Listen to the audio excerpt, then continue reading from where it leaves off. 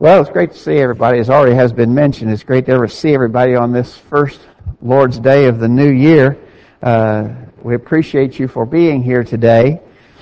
Obviously, at this time of the year, it's just sort of ripe for reflection. And we spend a lot of time at the first of the year thinking back about the past year and maybe multiple past years and how well blessed we have been. Certainly, we are a blessed people.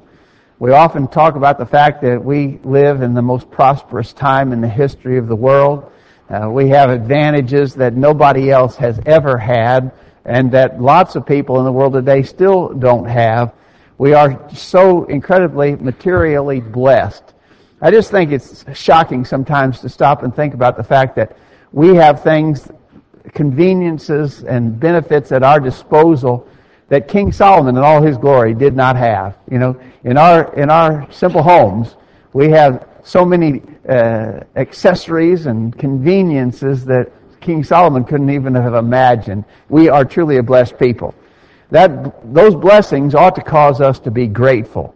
And so as we look to the future at this time of year, certainly we need to show that gratitude through our willing and active service for the Lord. And so, New Year's, we reflect on the past, we think about the future, and I hope that your future planning involves making God the top priority throughout the new year in all things. One simple way to prioritize God and to show our gratitude toward Him is to be present at the assemblies, and we hope you certainly have made a commitment already that throughout the new year you'll be faithful to attend the worship services and Bible studies and be here, be a part of it for the primary reason of glorifying God. That's why we're here today. Thank you for being here to be a part of this. We're certainly grateful for everyone, especially welcome our visitors, and we hope you'll come again whenever that you can. All right. As we think about our lesson this morning, let me ask you if you, as we've just passed through this time of the year when a lot of emphasis is made on giving gifts, did you have anybody on your gift-giving list that's hard to buy for? Probably so. I think probably everybody has that sort of person on their list. Somebody that's really hard to buy for. What do you get for this person anyway?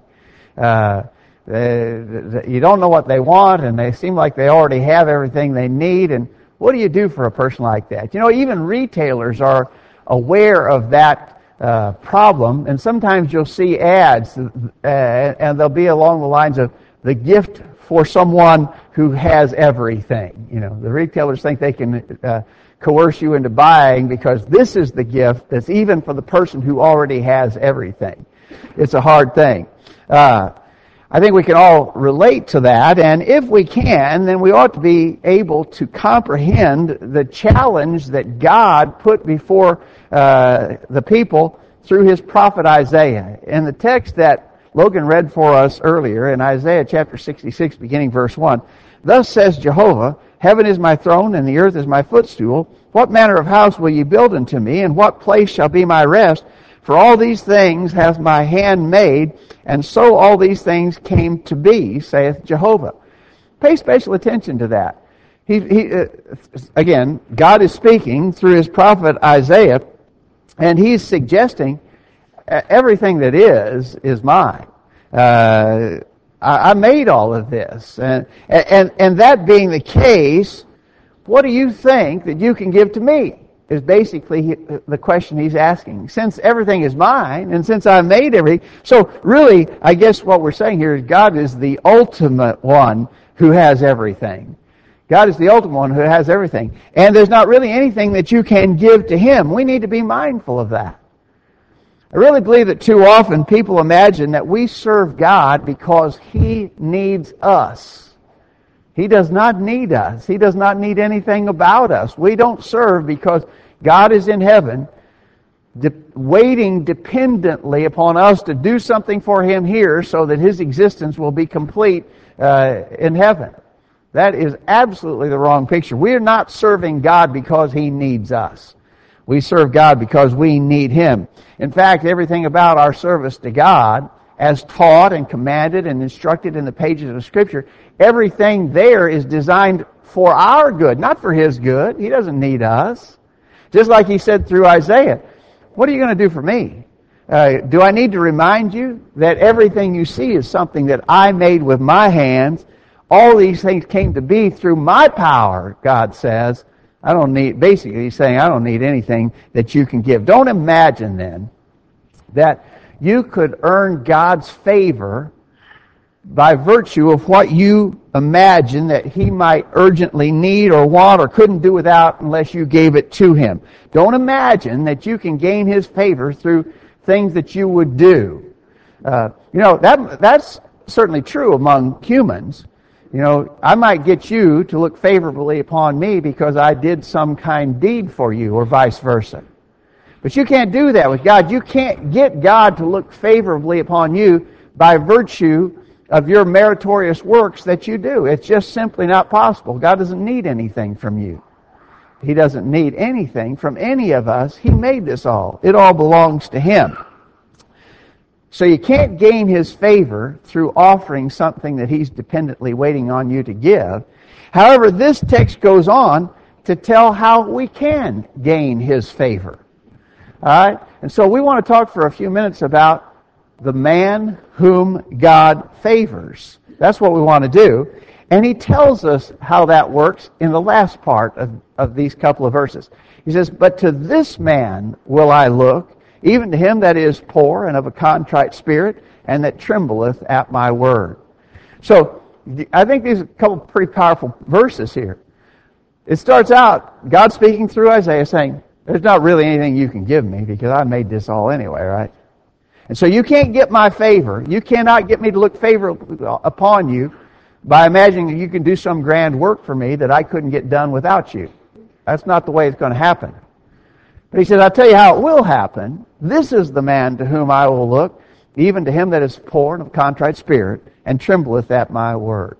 We want to look at 3 important attitudes that are expressed there that are essential to us having favor with God.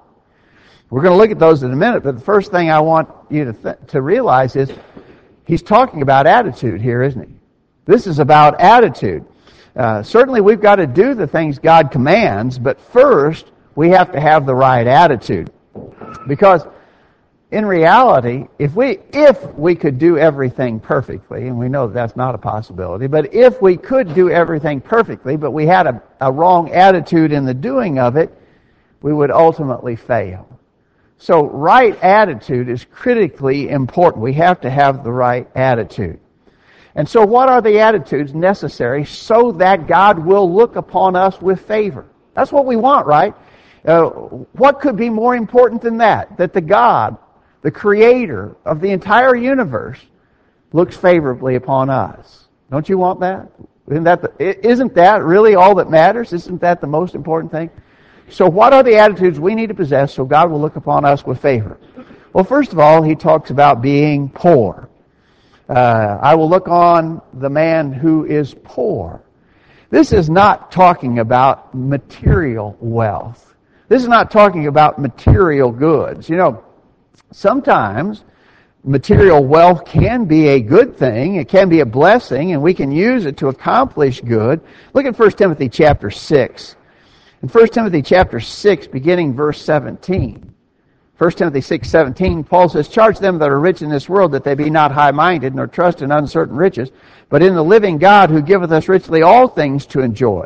That they do good, that they be rich in good works, ready to distribute, willing to communicate, laying up in store for themselves a good foundation against the time to come, that they may lay hold on eternal life." So our material blessings could be a blessing, and we put them to work in God's service, and the Lord will certainly appreciate that. We can lay hold on eternal life. He said. So material wealth might be a good thing, but sometimes material wealth is actually a curse. Go back with me to Luke chapter 12.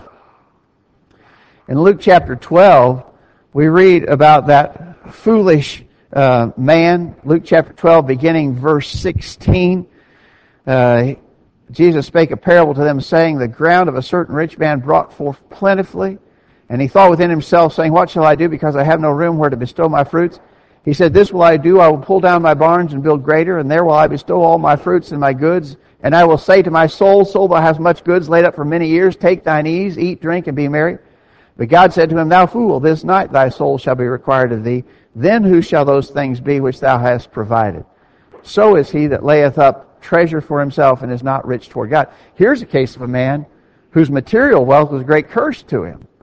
And so, when in our text this morning, God says, "I'll favor the man who is poor," He's not talking about a man who is poor in regards to physical wealth, because that could go either way. In the couple of texts we just looked at, one time a man might use his wealth as a blessing, another time wealth might be a curse to a man who would forget God because he's wealthy. But material wealth is not what's under consideration here. When he says, "I'll favor the man who is poor," he means the man who is humble. In fact, the New American Standard Version, I kind of think that's what Logan was reading for when he read us this text a few minutes ago. The New American Standard Version there, instead of poor, says humble. And that's the right idea. In the Beatitudes in Matthew chapter 5, verse 3, Jesus said, "Blessed are the poor in spirit, for theirs is the kingdom of heaven." This poverty of spirit, this humility, that's what we need. We got to have that attitude. If we want to gain God's favor, we have to have a humble attitude. A man who is humble, who's poor in spirit, can see himself the way God sees him. He realizes that he's bankrupt, basically, that he has nothing to offer God whereby he could buy God's favor. We're poor.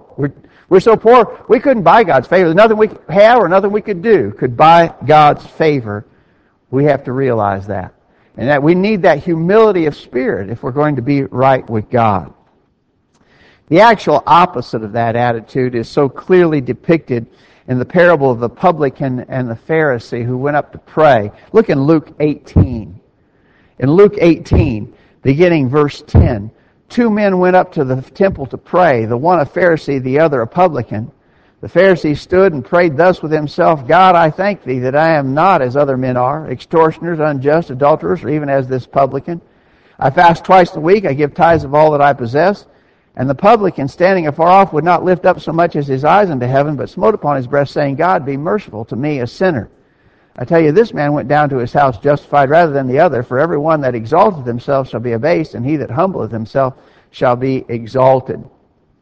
You know, that Pharisee was almost like the description we read earlier. He thought he had something that he was providing for God, when in reality, none of us has that which we can provide to God to buy His favor.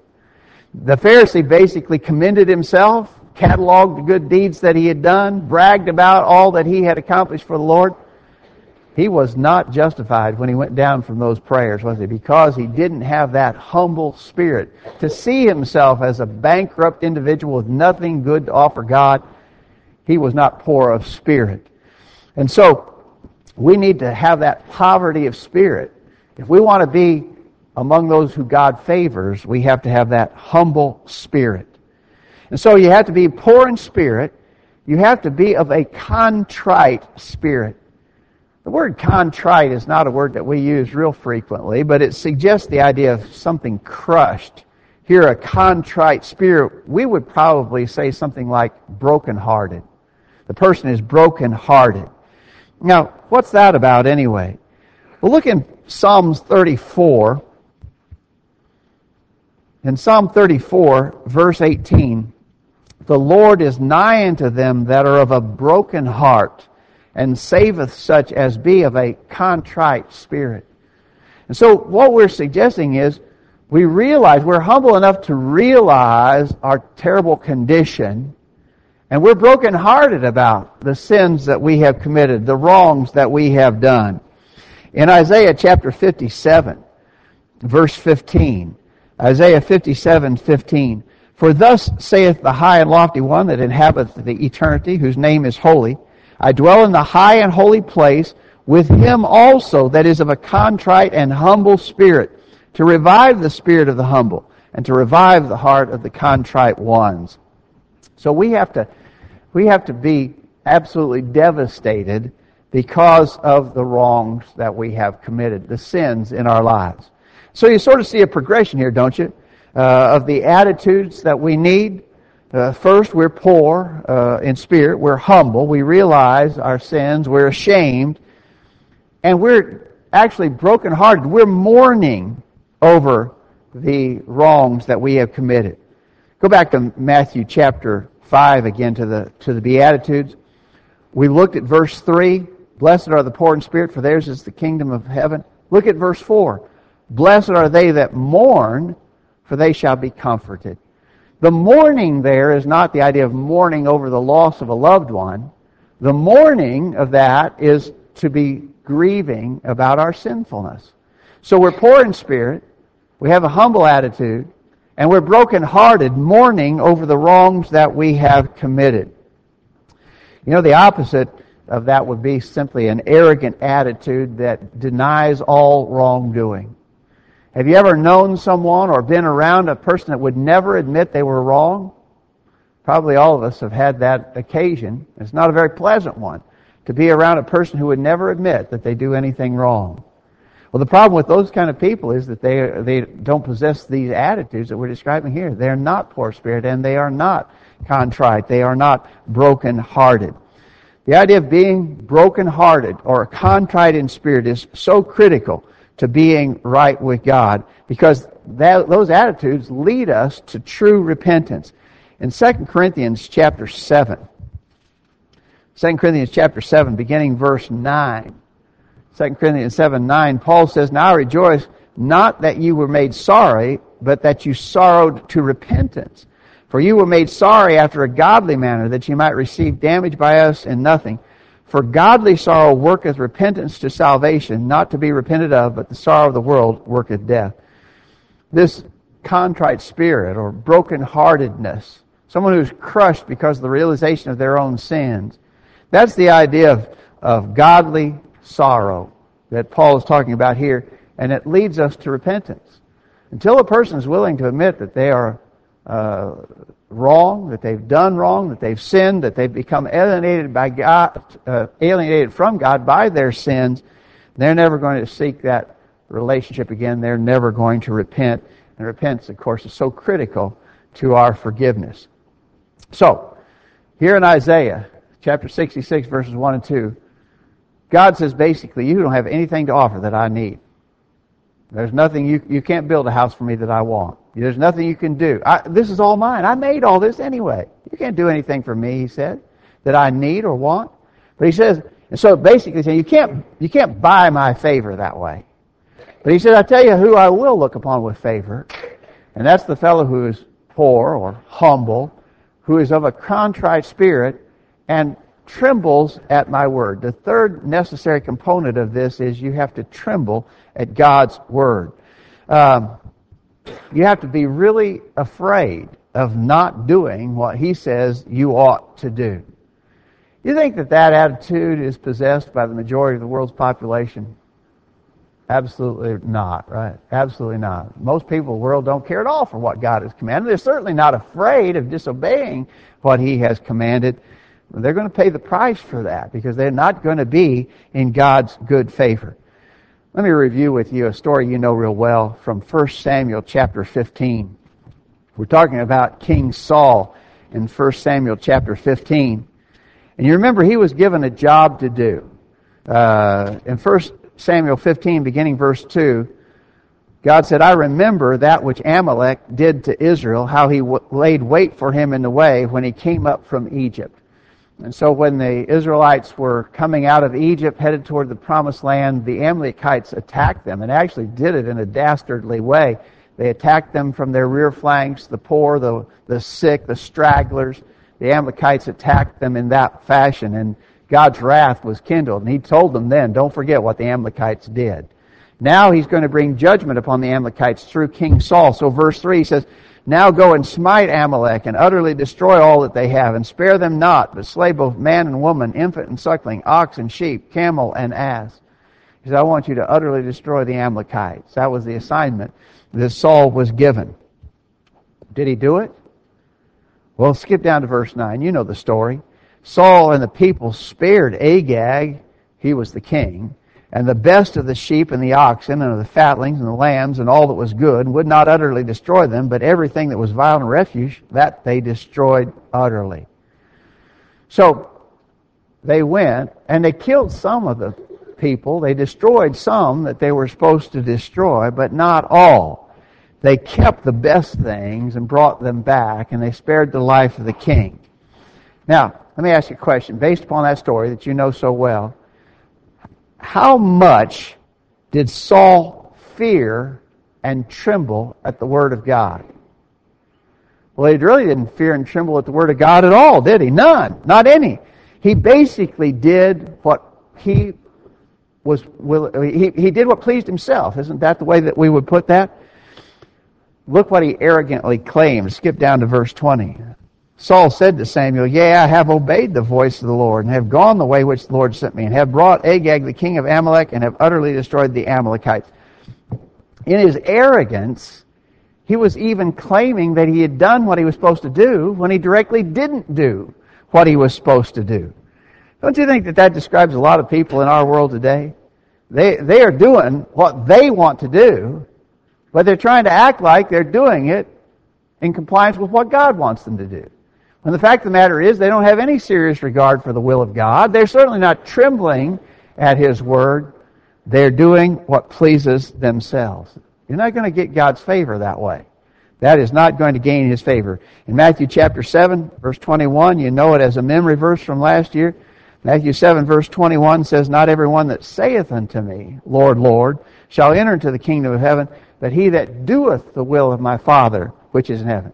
It's not just saying, it's not lip service. It's actually trembling at His Word, doing what He commands. In Ecclesiastes chapter 12, verse 13, King Solomon summarized his long search for happiness and fulfillment and meaning to life. He'd been through it all, and of course, as probably the wealthiest man who ever lived in the history of time, King Solomon could try everything, and he did. He tried everything. And at the end of that story, he comes to Ecclesiastes 12, verse 13. Let us hear the conclusion of the whole matter. Fear God and keep His commandments, for this is the whole duty of man.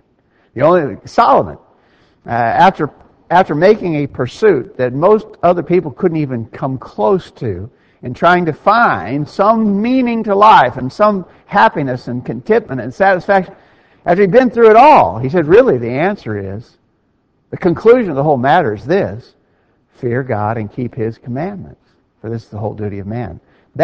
And not only does that make us fulfilled and happy and content, not only does that bring meaning to our lives, it also brings God's favor. And that's what really matters, right? So, I hope you agree with me that as we approach this new year, the thoughts that God expresses through the prophet Isaiah here are really valuable for us. The idea being, you can't buy God's favor with anything that you imagine that you might do, because there's nothing He needs, right? He doesn't need anything from you. And so you can't acquire His favor in that manner. But you can acquire His favor. Thankfully, very thankfully, you can acquire God's favor. Wouldn't it be awful if God said, you can't get my favor, and there's no way you could ever come into my favor? That'd be horrible, wouldn't it? But it's not that way. He said, you can't buy my favor, but I'll give you my favor on these terms. If you have a poor or humble spirit, broken-hearted, contrite at the sins that you've committed, leading to true repentance, if you'll tremble at my word, if you'll do the things I command you to do. Really, I think that summarizes very well what it's all about in coming to God. Are you right with God this morning? Do you possess those three critical attitudes that we have just described in our lesson? If you're not a Christian, you need to become one. And that is simply accomplished by the plan of salvation that we recite at almost every meeting. Hear, believe, repent, confess, be baptized for the remission of sins. If you've never done that, we hope you'll make that decision. It's necessary. It's the right thing.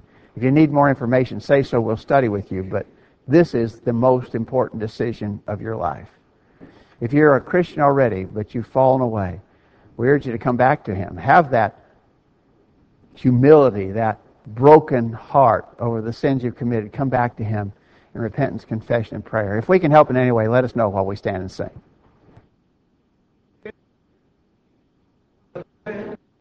Are you washed in the blood?